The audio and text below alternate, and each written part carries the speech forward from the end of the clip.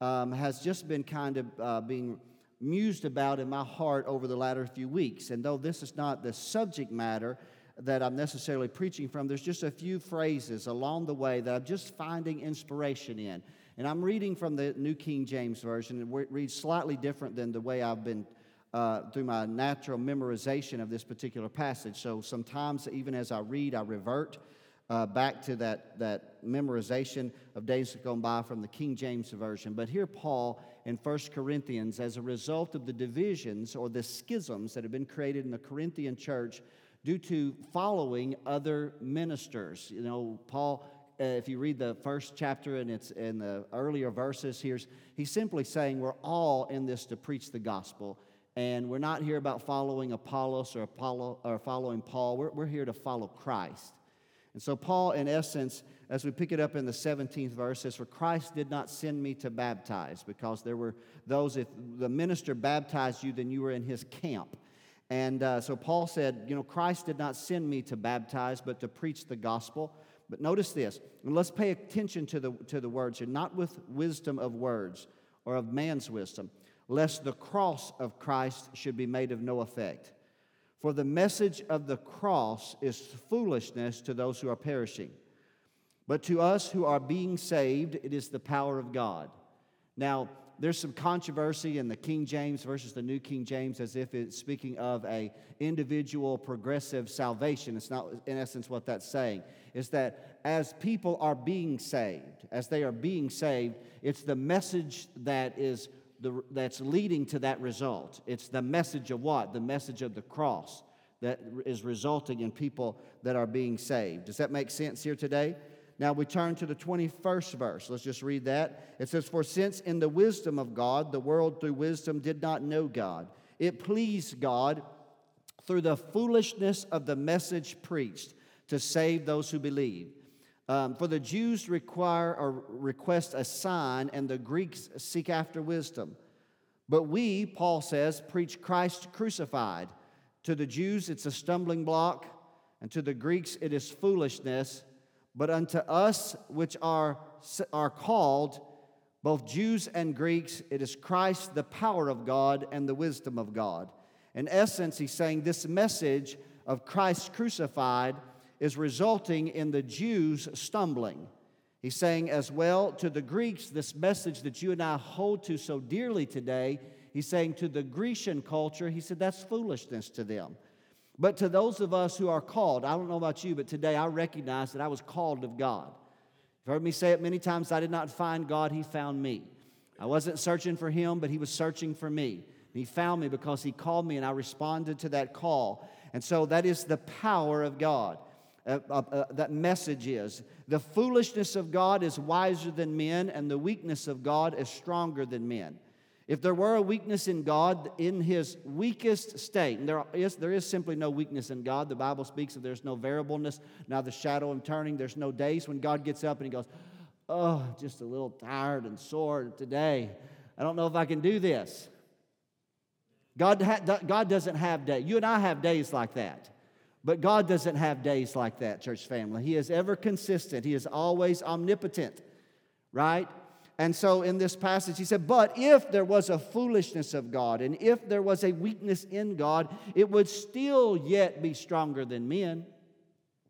For you see your calling, brethren, that not many wise according to the flesh, not many mighty, not many noble are called. But God has chosen the foolish things of the world to put to shame the wise. And God has chosen the weak things of the world to put to shame the things which are mighty. And the base things of the world and the things which are despised God has chosen. And the things which are not, to bring to nothing the things that are, that no flesh should glory in His presence. But of Him you are in Christ Jesus, who became for us what? He became wisdom from God and righteousness, sanctification and redemption. These are words that are not spoken of, in my personal opinion, enough in today's contemporary church. But if you attend First Assembly of God, Heber Springs, you're going to learn about these words, right? For we find that they are imperative to our communion with God and our spiritual growth. And here it says, as it is written, he who glories, let him glory in the Lord.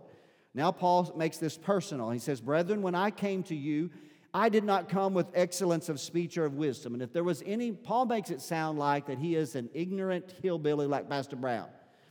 Paul was one of the most learned men of his generation.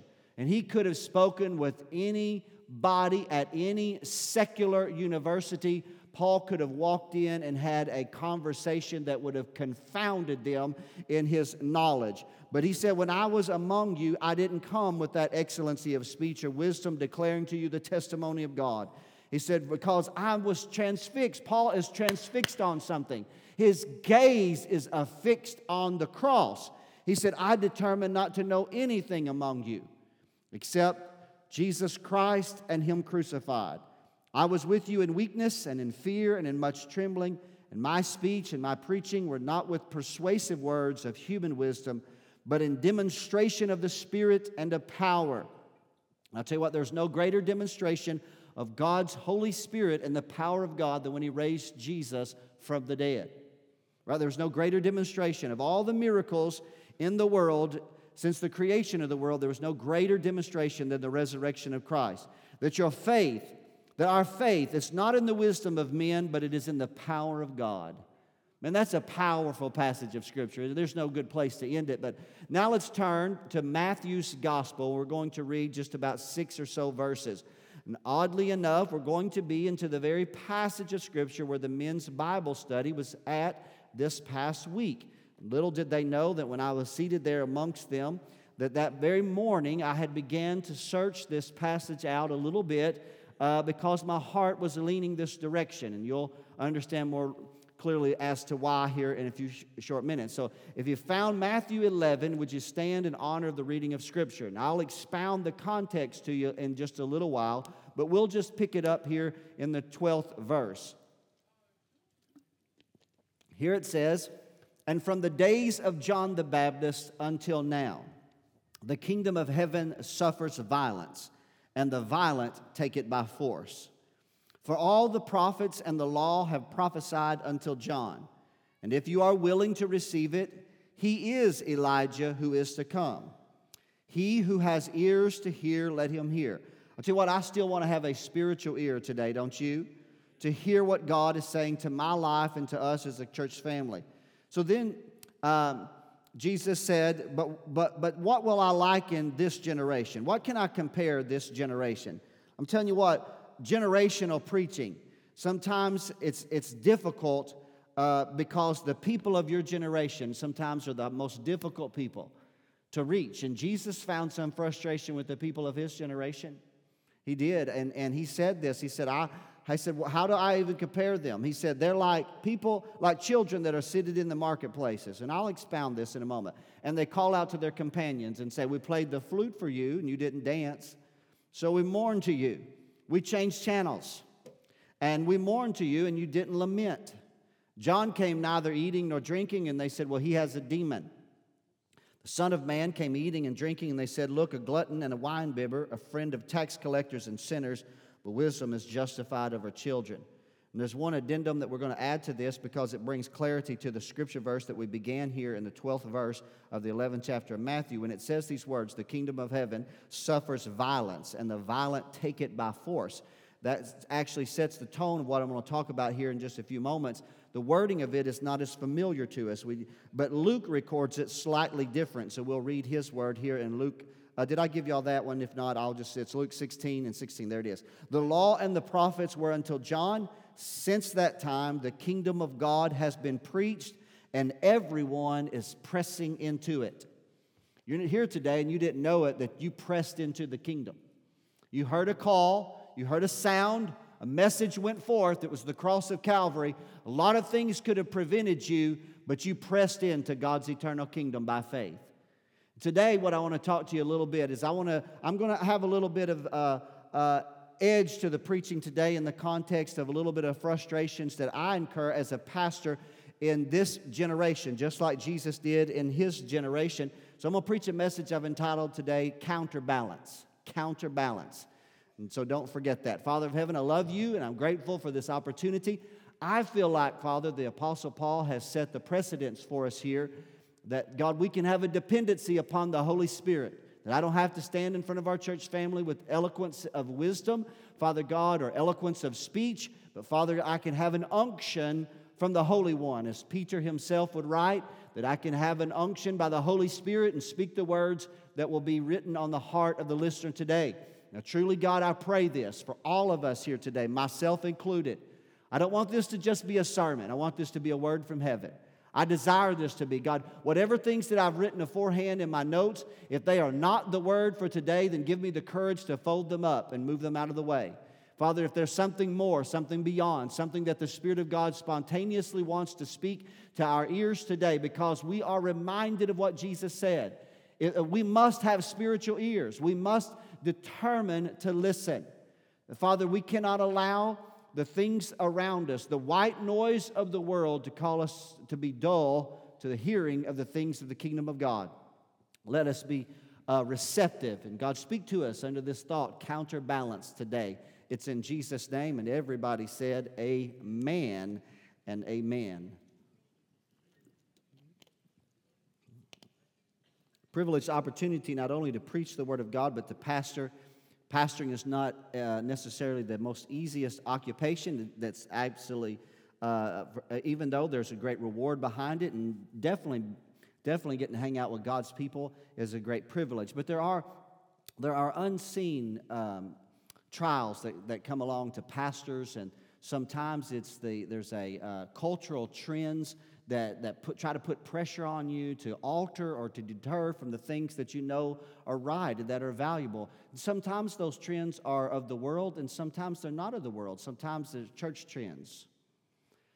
Come on, you say, Pastor, what are you talking about? Well, let's just think about that for just a moment. How many of you know that sometimes fashion changes a lot, doesn't it? It's kind of ironic, though, some of the fashion trends of the 70s, they just, if you hang out long enough, they just kind of circle back around a little bit. I can remember pictures of my mom wearing glasses like these in the 70s. And they were faded out for a long time, but then all of a sudden things kind of circle back around. And all of us have succumbed to some type of cultural trends at some level. Let's just be honest. You found yourself doing something, getting a hairstyle that maybe wasn't your favorite, but the trend, you bought a garment that you thought that you should buy, not necessarily it was your favorite, but it was the trendy thing to do. Those trends and that concept of trendiness, it does penetrate into the church, and there's a lot of things that happen that leave us at times just scratching your head, because you know what? Ultimately, it becomes that same rat race that's in the world will come rushing into the church, and then you can't change things fast enough. And you can't change the wall color or the screens or the stage or the looks of the pastors to be trendy enough. And I've just arrived at the point in my life where I've just said this real quickly. I feel the pressure of that. I do. I'm going to show you this in the Word of God in just a moment. But you know what? I've arrived at the place in my life where I said, you know what? I don't want to be defined as a trendy pastor. I just don't. I want maybe one day, if I'm alive, and live out my life to the fullest, and before Jesus returns, and maybe somewhere on that headstone somewhere will be just a note about that he preached the Word of God, or he taught the Scriptures, or he believed in, because you know what? That doesn't change. See, church trends can change, but I'm telling you what, the Word of God does not change. And so I've sold myself out to teach you the truths of the Word of God. And it means you're going to have to become a student. And we can't just prop you up and pacify you all your life. I've said this before, and I heard this from a preacher long years ago, that he said, we don't mind giving milk to babes in the church. I remember hearing him preaching this. His name was Don Brankel. He was an old line Assembly of God preacher. An old line. But used mightily as an evangelist, signs and wonders. He said this. He said, we don't mind, giving you the milk. He said, but we struggle with parting the mustache to put in the nipple. There comes a moment where we got to put an expectation of spiritual maturity upon you, and say you got to set your heart to grow and mature in the things of God. If I have any struggle with some of the cultural trends in the church, is that we have so watered down our message That you can't, in many churches, there's no convicting power of the Holy Spirit. There's no penetrating. Why is there no convicting power of the Holy Spirit? Because there's no penetrating word. Because it's the word that's sharper than any two-edged sword. If I stand up here and don't speak the word of God to you, then the Holy Spirit has nothing to convict you with, to arrest your heart, to cause us to say, you know what, God, I need you to do something in my life that produces a change in me. In this passage here, just for a moment of time, in Matthew's Gospel, let's elaborate on it just real quickly. I won't preach it all because of for the sake of time. It's unique because it's telling us about John the Baptist. And John the Baptist, if I can say this, he was hated by the religious leaders of his day. But he was a radical reformer to those that had been waiting for something to happen in ancient Israel. And he was a separatist. He was a priest by birth. His father was in the priesthood. His father was serving in the priesthood. But John considered the temple corrupted, and he chose not to go that way. And he lived outside of the precincts of the temple. He didn't do his thing in the temple. And when the call of God came upon him, he didn't find an opportunity to speak at the temple, in the little courts or the rooms or the side rooms. But he found his pulpit out in the wilderness. It might have been a rock. It might have been standing. It was on the banks of the River Jordan. It was a compelling word of conviction. If you read the recorded record of John's message, it was this right here: repent, for the kingdom of heaven is at hand. That was his message. That's what he began with, and that's what he culminated with. Repent. There's something that's happened. Repentance means to change your mind, change your direction. You're going this way. It's time to turn around and go God's way. I'll tell you, we need repentance again. I need repentance in my life. It's easy to get off the course, right? And I need to change my mind and get back on course and go the direction that God has for me. And so John has started a reformation. And so ultimately, if you're familiar, you know that he is actually, because of his refusal to not address the iniquity of the Roman procurator and the Roman King Herod at that time for taking his brother's wife in marriage, and by speaking out and calling that adultery. Wouldn't that be a shock to the American Christian church to have pastors actually speak out against things that the Bible plainly says are sin? And as a result, he's cast into prison. And he had boldly proclaimed that Jesus was the Messiah, but day after day, with the threat looming that he might not ever see another day outside of the solitary confinement of that prison cell, his heart began to question.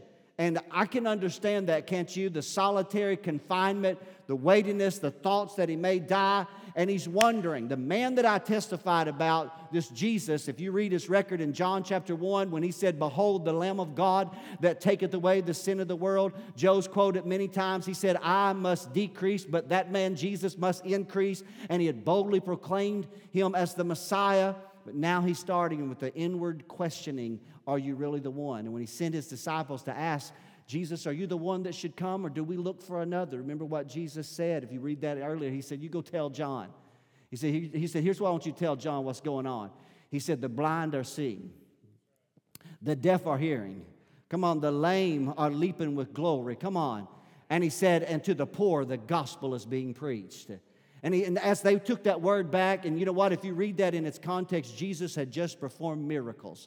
And you know that those disciples just stood there with blind, because John didn't perform miracles. John just preached a convicting word. You know, those two disciples that came just stood there with eyes open when they saw blind eyes begin to see, and they saw that people that could not hear could suddenly hear, and they knew that that was a cripple. Now that cripple's running around, and they were just amazed. And as they're going back, you know, there was haste in their step, because they're like, we're going to go back, we're going to tell John, man, that has to be the Messiah. He said these words, he said, and by the way, tell him, blessed is he who is not offended in me. And then Jesus does something that's unique. Jesus was not somebody to necessarily commend men publicly, but he commended John. He said, what did you go out in the wilderness to see? Did you go out to see a reed shaken by the wind? He said, no. He said, what did you go out to see? Somebody dressed in king's clothing, you know, the fashion trend of the day. You remember what John was dressed like? Man, wouldn't he look in today's contemporary church, right? Wouldn't he be an outcast showing up with his camel's belt and clothing and look at his diet? We don't have, well, you know what? They do have grasshopper shops out in California, by the way. I did not choose to eat there when I was there to see Alyssa, but they do that. But isn't that odd? That was his diet, grasshoppers or locusts and wild honey. He just didn't want to touch anything of the world. He wanted to be separate. Come on, there was a separatist in his mind because he wanted to be set apart, sanctified for his service to God. And Jesus said, you know what? Of all those that had ever been born, he said there was no greater than John the Baptist. Nobody greater. He said, but he that is least in the kingdom of heaven is greater than he. And so a contrast of balance that was necessary right there, a counterbalance, if you would, for the people. And then that 12th verse, and it just pierces my heart every time he reads it, that I read it. Because he said, and from the days of John the Baptist until now, the kingdom of heaven will suffer violence, and the violent will take it by force. What does that mean? What is this thing, kingdom now? Not our now, but then.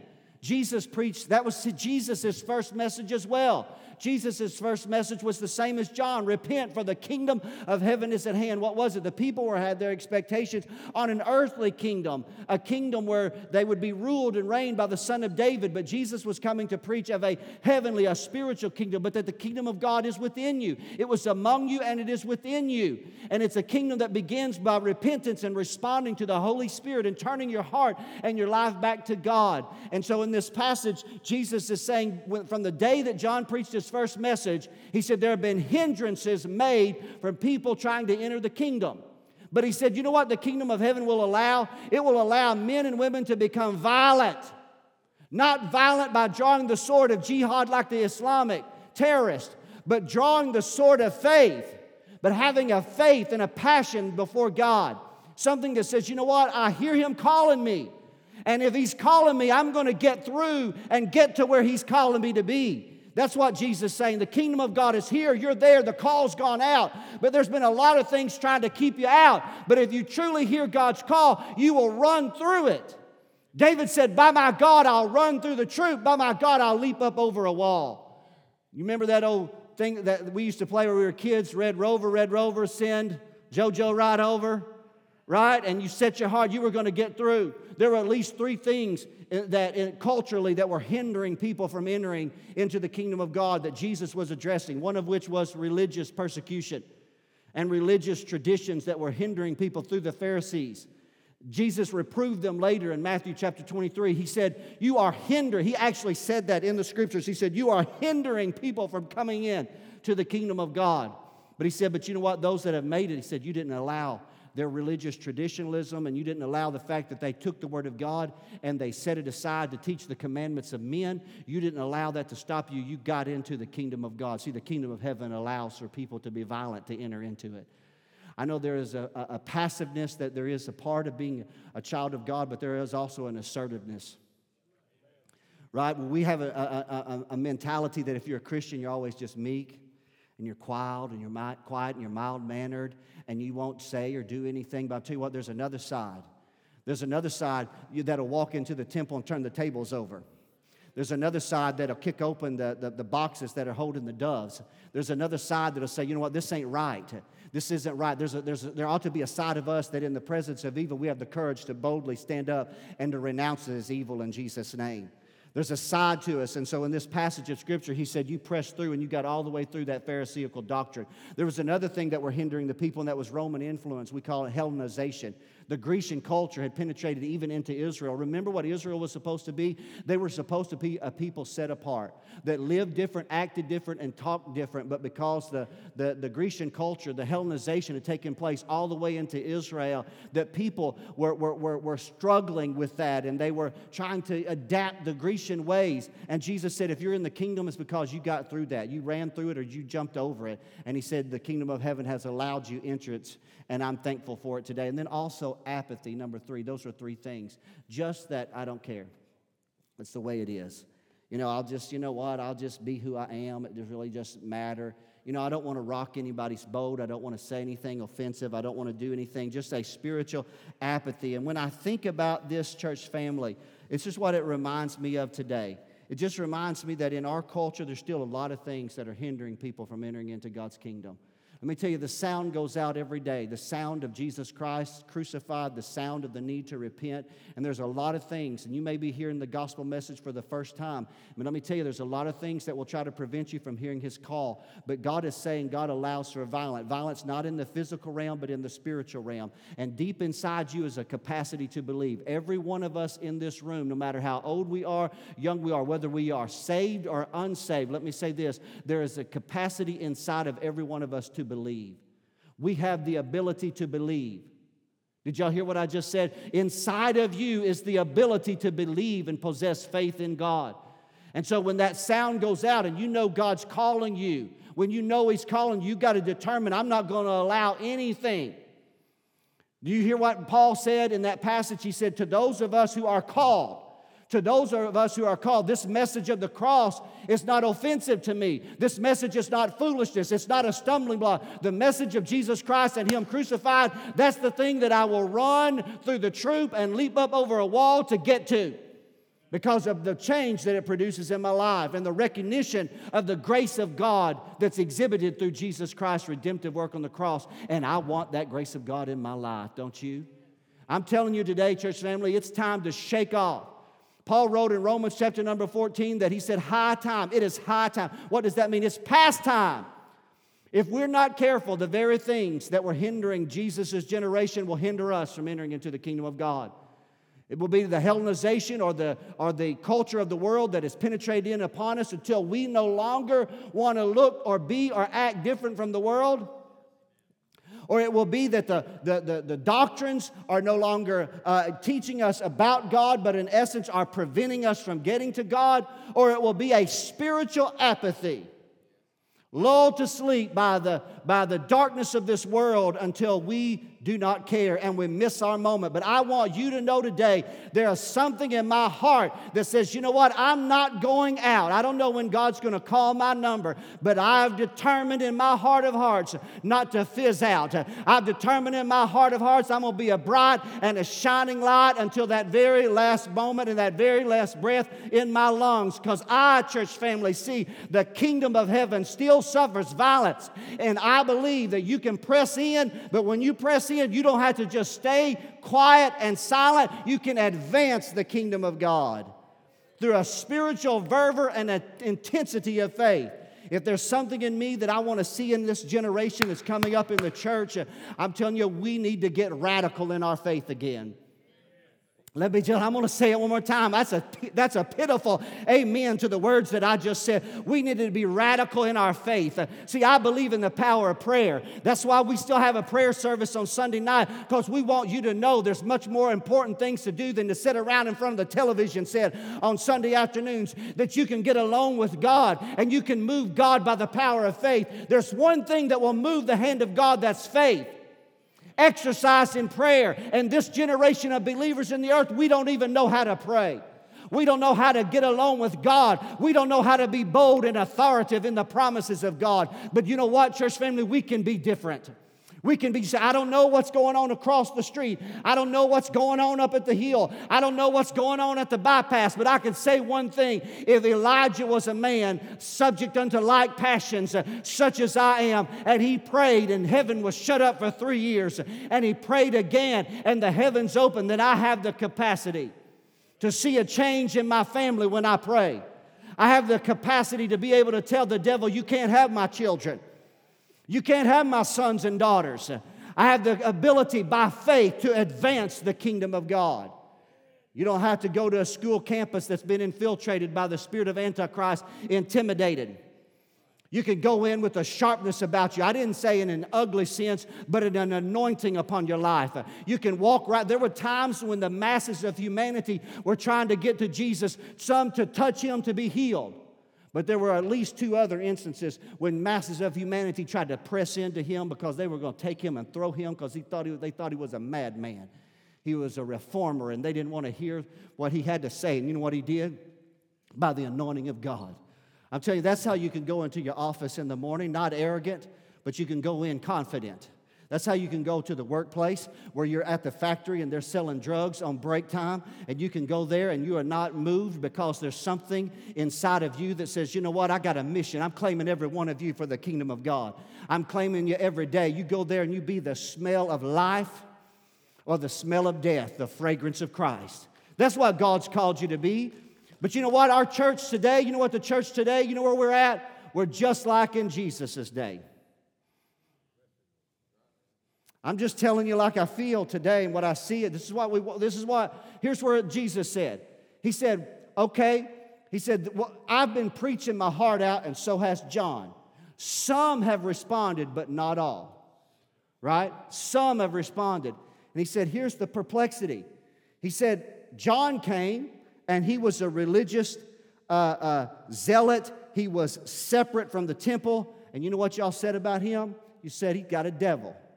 So he said, so I came amongst the people.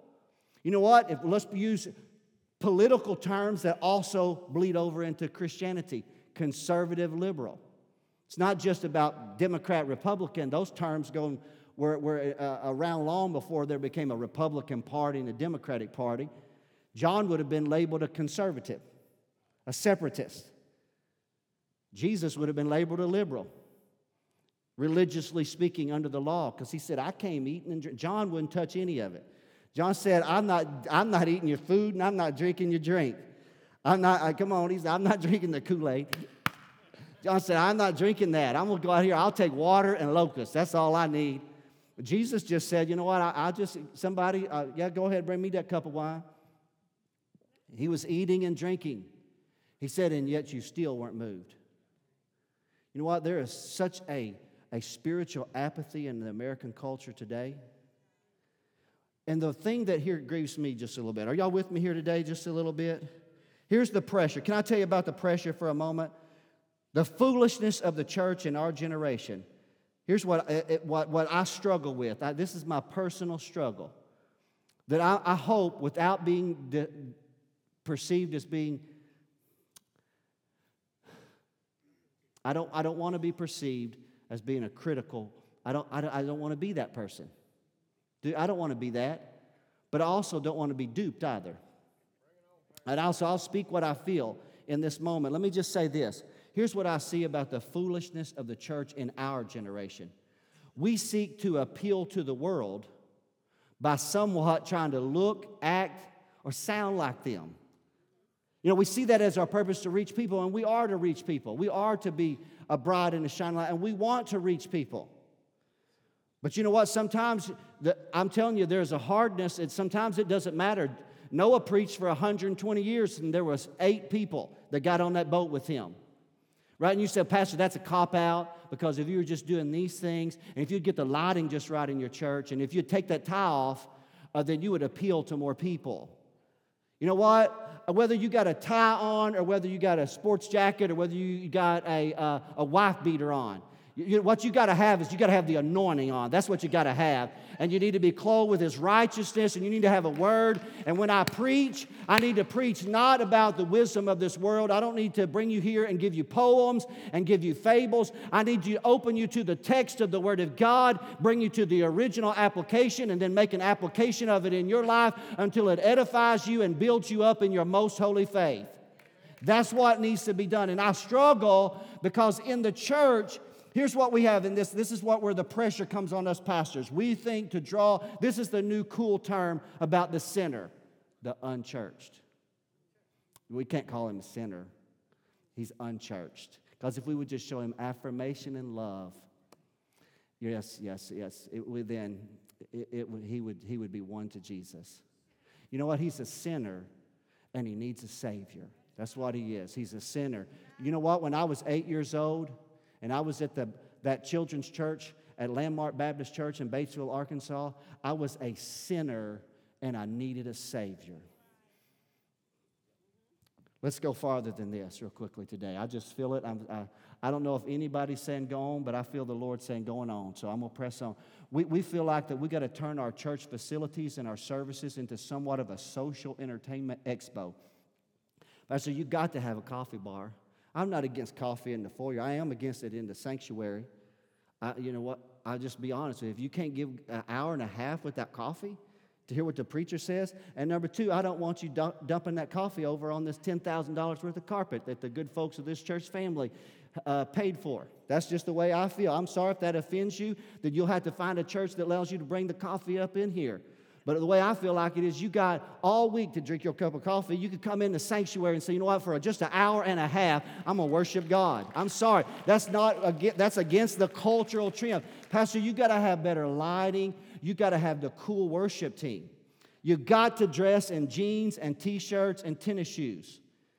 And I am in tennis shoes today, but nonetheless, you got to preach elementary sermons on relationships or dreams or goals or blessing. You can't use too much scripture.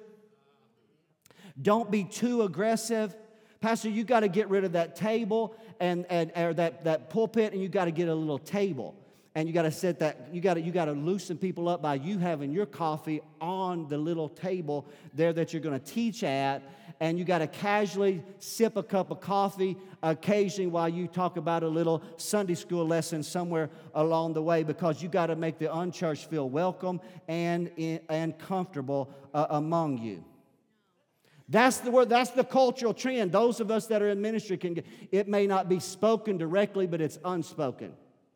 And the pressure begins to weigh on you. And then you feel like you're way out there. All of a sudden you think you're like John. You're like, oh my gosh, send me to the wilderness. Let me go just a little bit farther. Okay, if that ideology, that ideology is true, then why not get rid of the coffee and just bring in beer? I mean, if that's what the tool, if we just think coffee is going to bring the unchurched or the sinner into the kingdom, if we think coffee, and again, I'm not against coffee, okay? I'm against us thinking that's what's going to bring somebody in the kingdom. It's the preaching of the cross.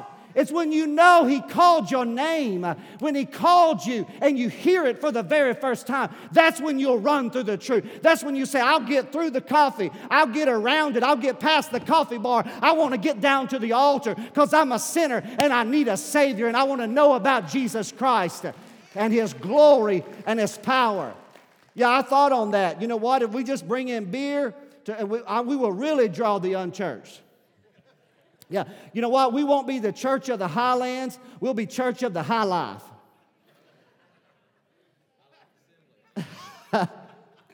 Okay, now let me just go out there on this one. Now I'm going to get in trouble on this one.